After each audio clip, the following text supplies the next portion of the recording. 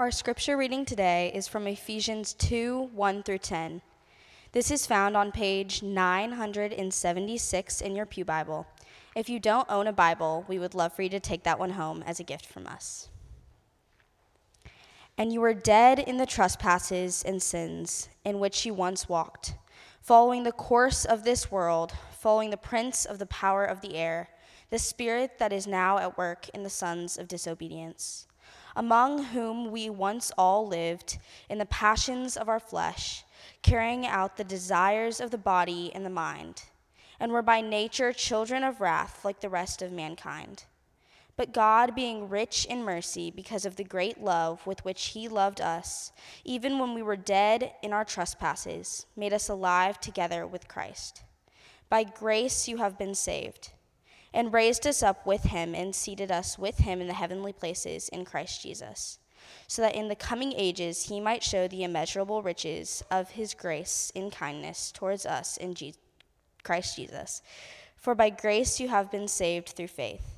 And this is not your own doing, it is the gift of God, not as a result of works, so that no one may boast. For we are his workmanship, created in Christ Jesus, for the good works which God prepared beforehand, that we should walk in them. This is the word of the Lord. Thanks be to God. Please be seated. Thanks, Hallie Kay. Well, good morning, everybody. Welcome to the Brookside campus of Christ Community. My name's Taylor, and I'm one of the pastors here, and I'm excited to get into that text that Hallie Kay just read so wonderfully for us. My face is a little red and sunburnt today. I spent all day yesterday at the Disc Golf World Championships in Emporia, Kansas, and I didn't wear sunscreen all day. So today's sermon's about making better decisions. It's actually not about that at all. When I was in elementary school, my brother and I had this set of toys that we loved playing with more than any other toys, and they were these things called Lincoln Logs. Does anyone know Lincoln Logs? Kids, do any of you have Lincoln Logs? Yeah, Lincoln Logs are pretty awesome. They came in that sweet tin tub thing, which is cool, like what you get popcorn in around Christmas. They had a bunch of different shapes and sizes and little notches so you could stack them up in different ways. You could build all kinds of cool stuff with Lincoln Logs. Now kids, I have a question for you this morning. What is the worst thing that can happen when you build something cool? Yeah, it breaks, right? Have you ever had something that you've made that you're really proud of or excited about get torn down or broken or taken apart? I have. And the thing is, there were two different ways that my Lincoln Log mansions would find disaster and get taken apart. Here's the first way that would happen. I would build something really awesome. And then I'd get really excited about it, and I'd run downstairs. Our toys were upstairs. I'd run downstairs, and I'd tell my mom, and I'd tell my brother about it. I was really proud of it. But before any of us could get back up there, my brother would sprint upstairs and knock it all down. Anyone have siblings like that? Not like knocking. I see an entire row of siblings who do it to each other out there. This is exactly how life works. He would just destroy everything, and he thought it was funny, but it was just mean. It was just mean. There was no recovering. I had to start completely from scratch. There wasn't even a foundation left on the mansion to start with. That's the first way that my mansions would fall apart. Now here's the second way it would happen. See if you can relate to this, kids. Sometimes I would see a problem with the thing I built. Or maybe I would have an even better idea for something cooler that I could make. So I would intentionally take off different pieces from the house, take some of the pieces of it apart so that I could make something better. I'd take some off and I'd put them in different places. I'd add things on the top to make it really tall or really big. Some of the pieces I'd take off wouldn't end up going back on the house at all because they didn't need them. Others would find a different place on the house. But the idea is this, that I would take my first house apart so that I could rebuild something better afterwards. Does that make sense? And kids, that's the basic idea behind this series that we've been in upstairs for the last few weeks that we're calling Reconstructing Faith. Reconstructing Faith. It's been common and increasingly common for people to say that they're in a season where they would say that they are deconstructing their faith. And what they mean by that is just that they are questioning, they are rethinking, they are taking apart pieces of their faith that they have built over their life. And what we've said so far in this series is that there's a healthy way to approach deconstructing faith and an unhealthy way to approach deconstructing faith.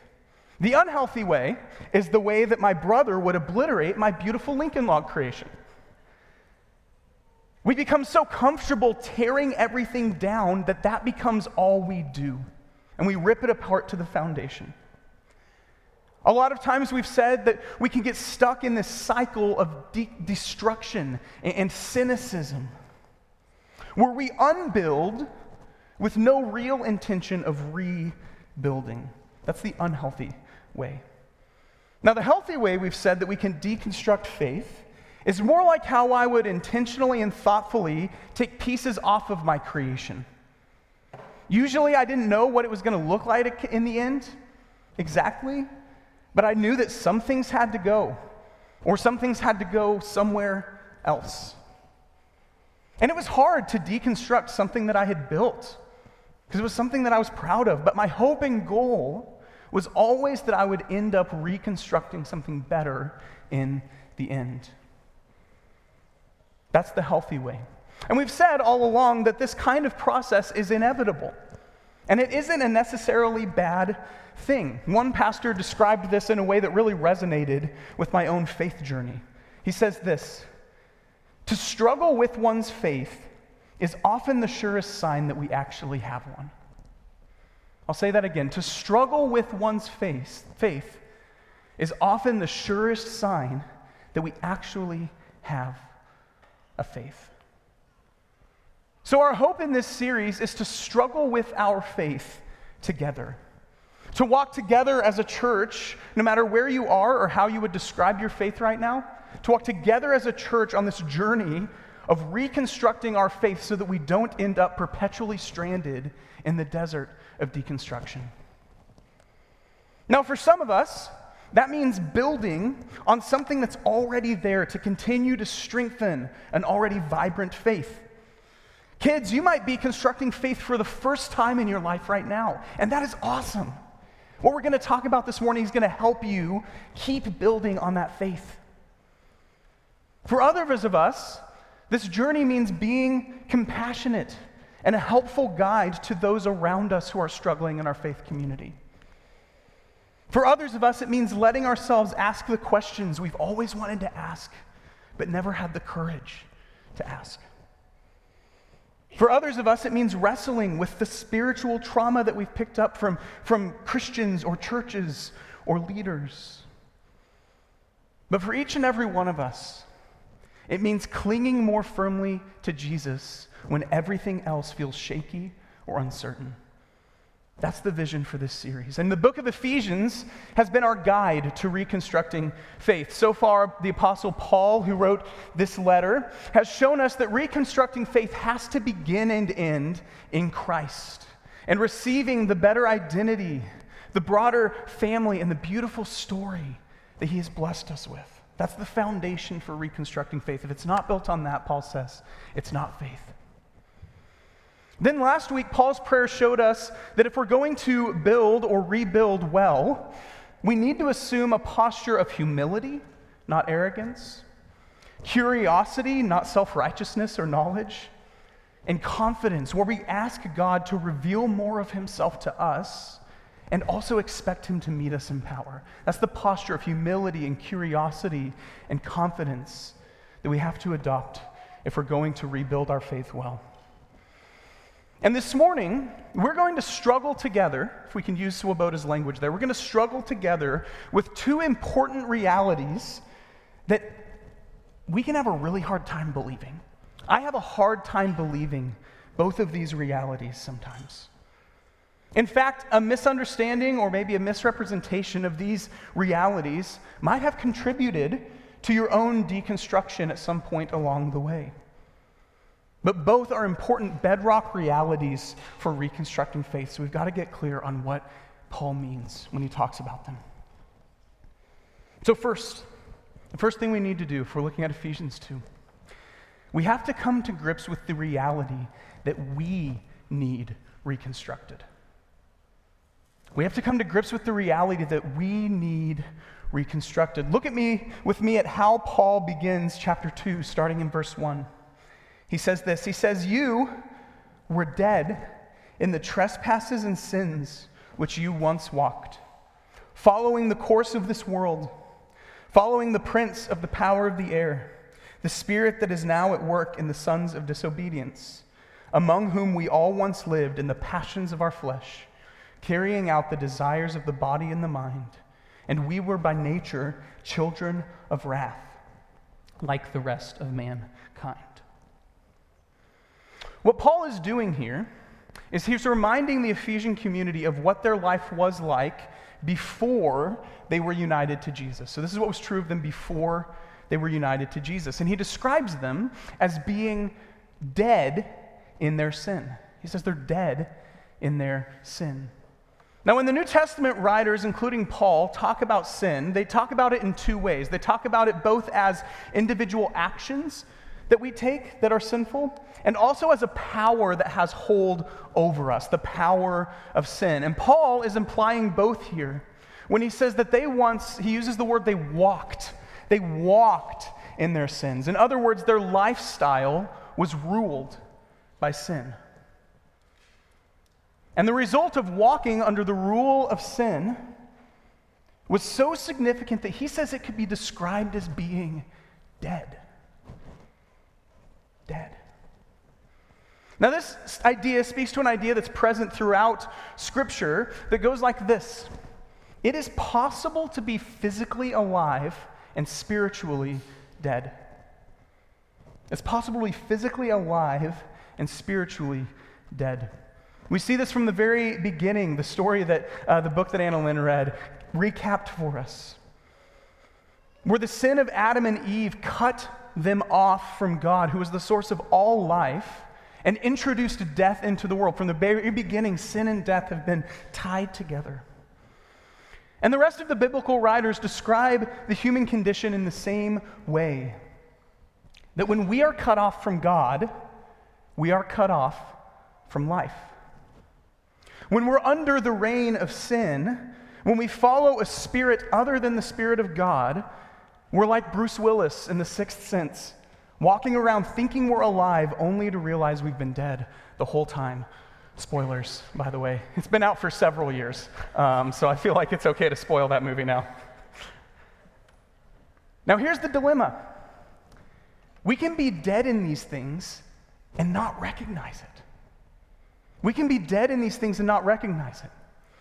Here's what I mean by that. When I was in elementary school, we went to the eye doctor because my brother needed glasses. So we drove. My mom always went to like these places like an hour away when there was one right in town. I don't know why. So we drove an hour away to go to the eye doctor because my brother had been complaining for a while about his eyesight. So we took him in, and I got a checkup just since we were already there. I went ahead and got a checkup.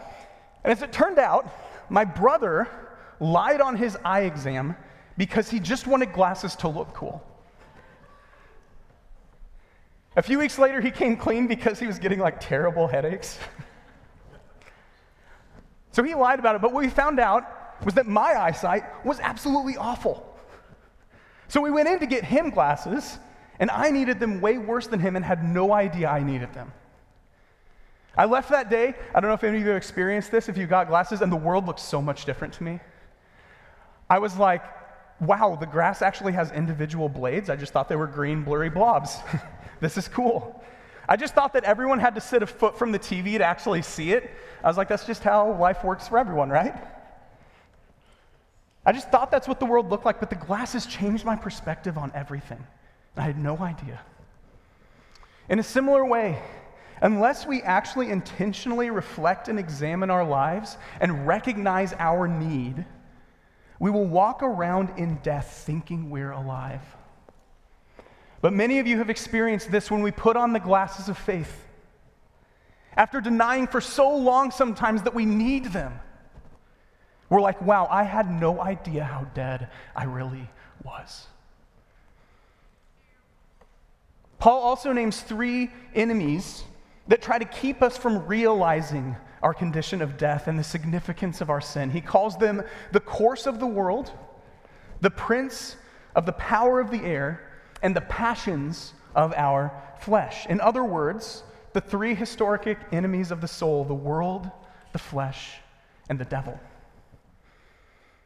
These are enemies, he says, that have profound influence on our lives and attempt to sabotage our souls by keeping us turned away from God, by keeping us walking in the way of sin and death, by forming us not into the image of Jesus, but out of the image of Jesus.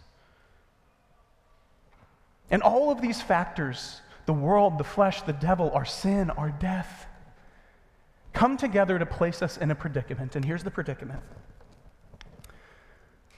We long for a world that is full of things like goodness and beauty and justice and truth and joy and peace. Whether you would say you're a Christian, you follow Jesus or not, we all long for a world that's full of these things: goodness and beauty and truth and justice and joy and peace.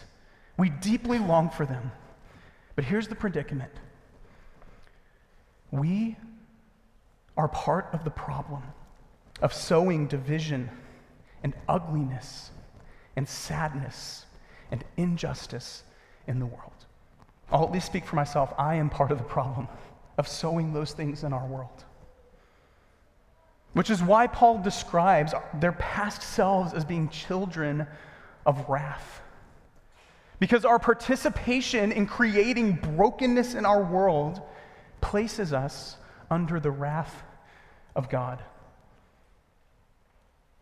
Now, when we think of that word wrath, we typically think of someone like flying off the handle in an instant and overwhelming, uncontrollable rage.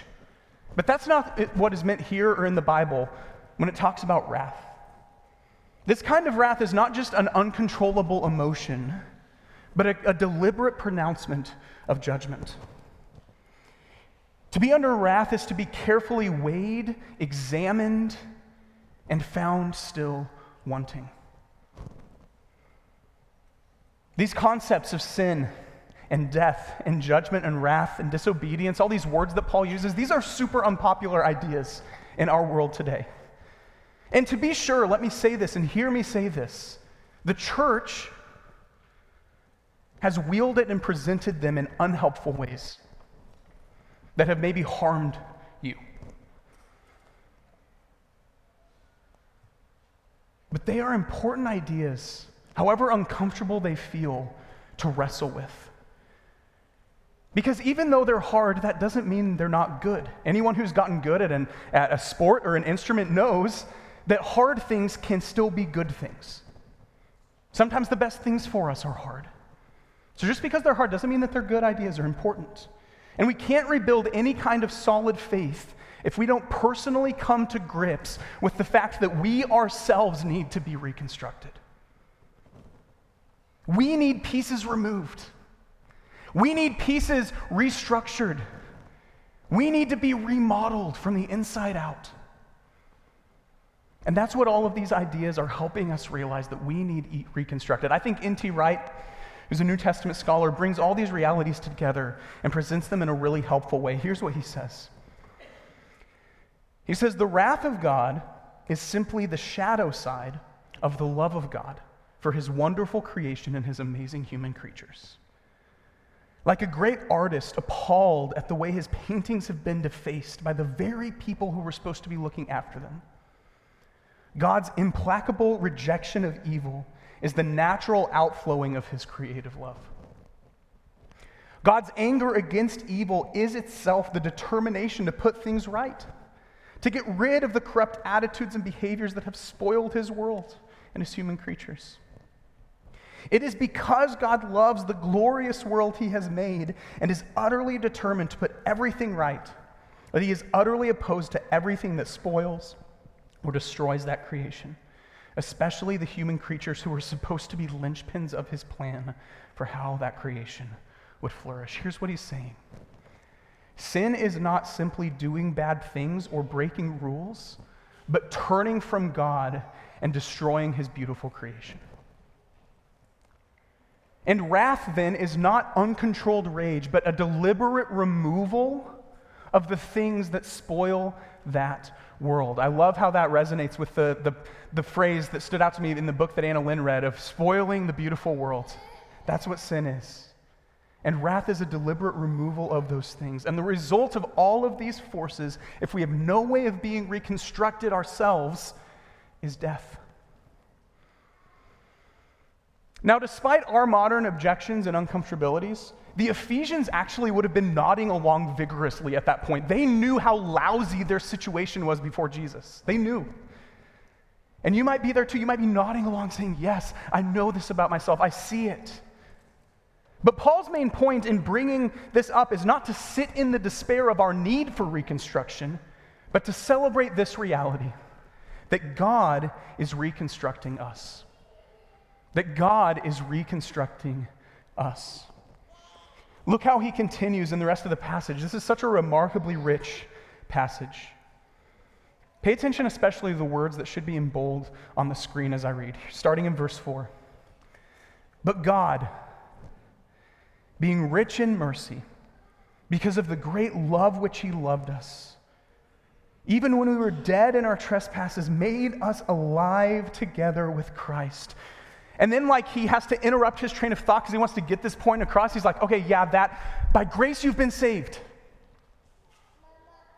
And raised us up with him, and he keeps talking, raised us up with him and seated us with him in the heavenly places in Christ Jesus, so that in the coming ages he might show the immeasurable riches of his grace in kindness toward us in Christ Jesus. For by grace you have been saved through faith, and this is not your own doing. It is the gift of God, not a result of works, so that no one may boast. For we are his workmanship, created in Christ Jesus for good works, which God prepared beforehand, that we should, here's that word again, walk in them. Now what pops off the page in this section, not just because I highlighted them up there, but what pops off the page when you read it is just the abundance of words like grace, mercy, love, kindness, gift, over and over and over again. Paul is emphasizing the remarkable grace and action of God in intervening to rescue us from the dilemma of sin and judgment and death. Overemphasizing this incredible grace. And in doing that, he wants to make two things clear. Two things very clear. The first, we can't remake ourselves. We cannot reconstruct ourselves. He goes out of his way to over and over and over again say, it's by grace you've been saved. It's not of your own doing, not by your works. We cannot remake ourselves. Only God can, and his power that he uses for that is grace. He goes out of his way to say that any rebuilding is not our own doing. The only way for us to be remade is to encounter and receive the free gift of grace that God pours out on us because of his love and kindness and rich, overflowing mercy. Only God can reconstruct us, and the good news that Paul is celebrating here is that in Jesus he is doing just that. By the power of grace, he rescues us from wrath and to mercy. By the power of his grace, he transforms our identity from sinner to saint. By the power of his grace, he redeems our shame into beauty. By the power of his grace, he lifts us out of defeat to share in the victory of Jesus. By the power of his grace, he raises us from death to life. No amount of moral living, no amount of good behavior, no amount of self-enlightenment or authenticity can rebuild us like this. Amen? The good news is precisely the fact that God did not come to make bad people good, but he came to make dead people alive. That's the good news. And Paul says that because of all of that, because God is reconstructing us, we can be called his workmanship. Some translations use the word masterpiece there. The only other place that Greek word is used is in another place in Romans where Paul is talking about God's beautifully created world. He says, we are his workmanship. You may be familiar with the Japanese art of kintsugi. Kintsugi is a creative process where they take pieces of broken pottery and use seams of gold to repair it, like what you see in this picture. And often the new piece of pottery is incredibly unique and even more stunning than the first piece before it was broken. And that's the idea here. God is renovating our lives and remaking us into something new and better and beautiful. Now, if I'm honest, and maybe you're with me, I can have a really hard time believing this too. As hard of a time as sometimes I have believing my sin and death, I have a harder time believing this story. And usually that's because of the prominent role of shame in our lives. That enemy, shame, who wants to make us think that we don't just make mistakes, but we are a mistake. That wants to make us think that we aren't and will never be enough. And if we're honest, some of us are in a place where we are deconstructing faith precisely because shame is influencing us to believe these lies. Maybe they're lies that the church has perpetuated through scare tactics or an overemphasis on sin as our primary identity that defines us, forgetting that when we're united to Jesus, that primary identity shifts from sinner to saint. We still sin, but that doesn't define who we are. Maybe you're believing lies that are perpetuated by self-help and social media culture that says you can be anything and everything that you want. So we place loads of pressure on ourselves to make something out of ourselves. And in either of these cases, what happens is when we fail, or when we don't see the fruit of God's work in our life, we give up and we doubt that we really are God's handiwork, or that He would even want someone like us, or that His grace could make something meaningful out of us. We doubt it. And that's why Paul is shifting our focus here from shame and guilt to joy and gratitude and celebration, because he's saying this, and friends, if you're in Jesus, this is already true of you. You are alive. You are redeemed. You are saved. You have been raised. You are seated in victory. You are loved. You are a saint. This is true of you now. Because God is reconstructing us. Pastor Bill is still on sabbatical, so I'm going to squeeze in a C.S. Lewis quote here in his honor to help us see what it looks like for God to reconstruct us.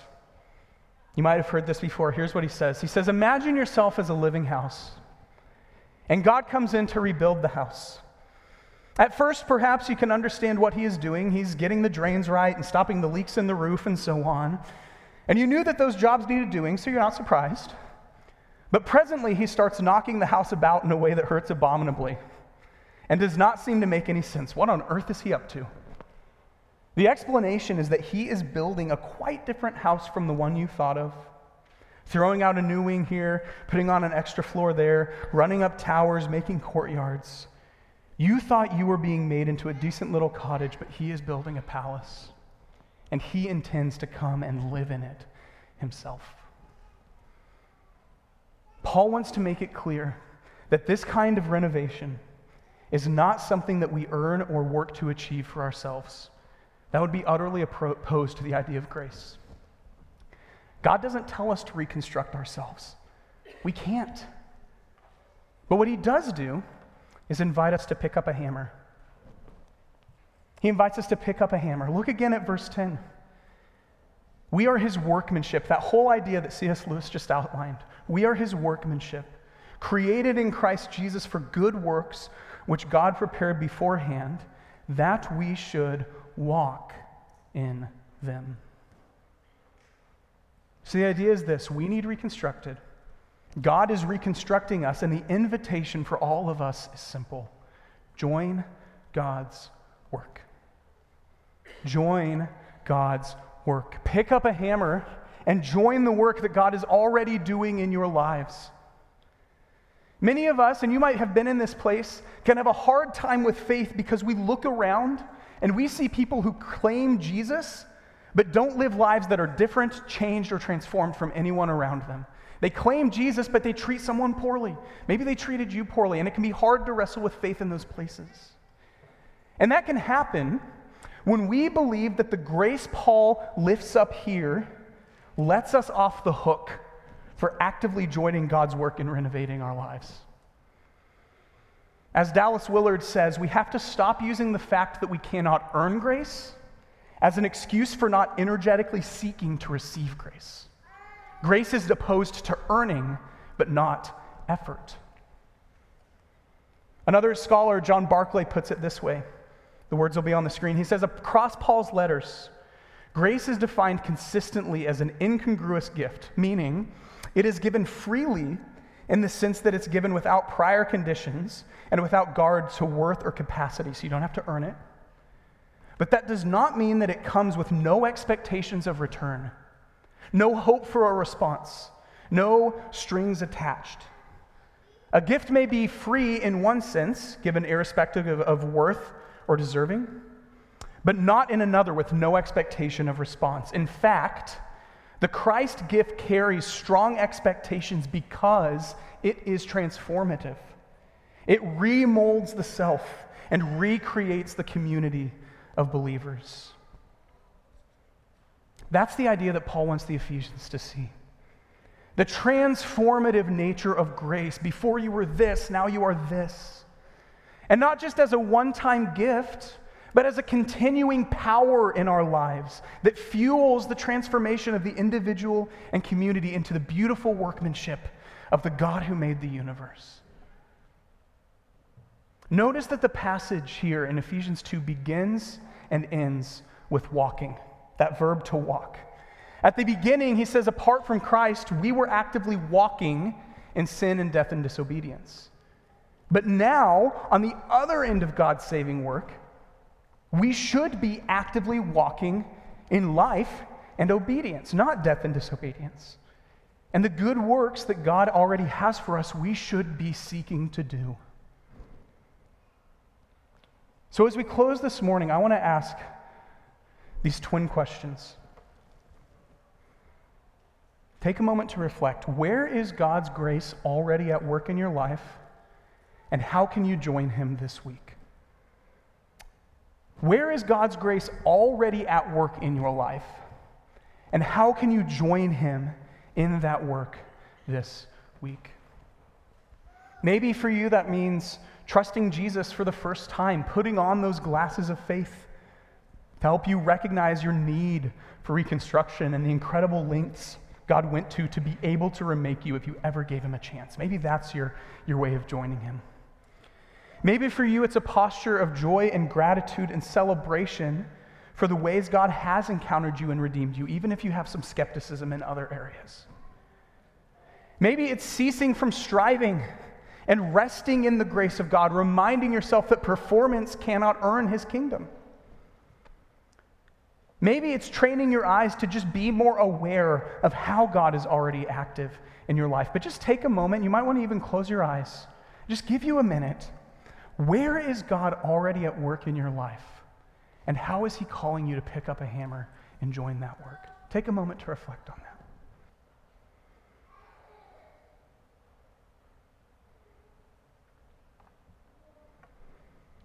However it is that God is calling you to partner with him, the remarkable news that no one can take away from you is that you have been saved by grace through faith. You, in all of your brokenness, are his workmanship. And whatever struggles you have with your faith, his grace isn't done taking your brokenness and crafting something beautiful, good, and true out of your life. Let that anchor you this week. Can we pray? God, I just pray that you would open our eyes to our disobedience, to our sin, maybe to our condition of death for some of us. Help us to see our need to be rebuilt and remade and remodeled. And God, I pray once we have that realization, that even more deeply, in a deeper cavern of our soul, you would cement the reality of who we are now in Jesus. And God, when shame tries to tell us a different story, would you surround us with people that remind us of what is true and real? We pray against the work of the enemy. We pray against the pressures of the world. We pray against the desires of our flesh that are misguided, so that we might see ourselves as you see us. Give us eyes to see your action in the world and in our lives, and to pick up a hammer and join it. Pray this in the name of your Son, Jesus, by the power of his Spirit. Amen.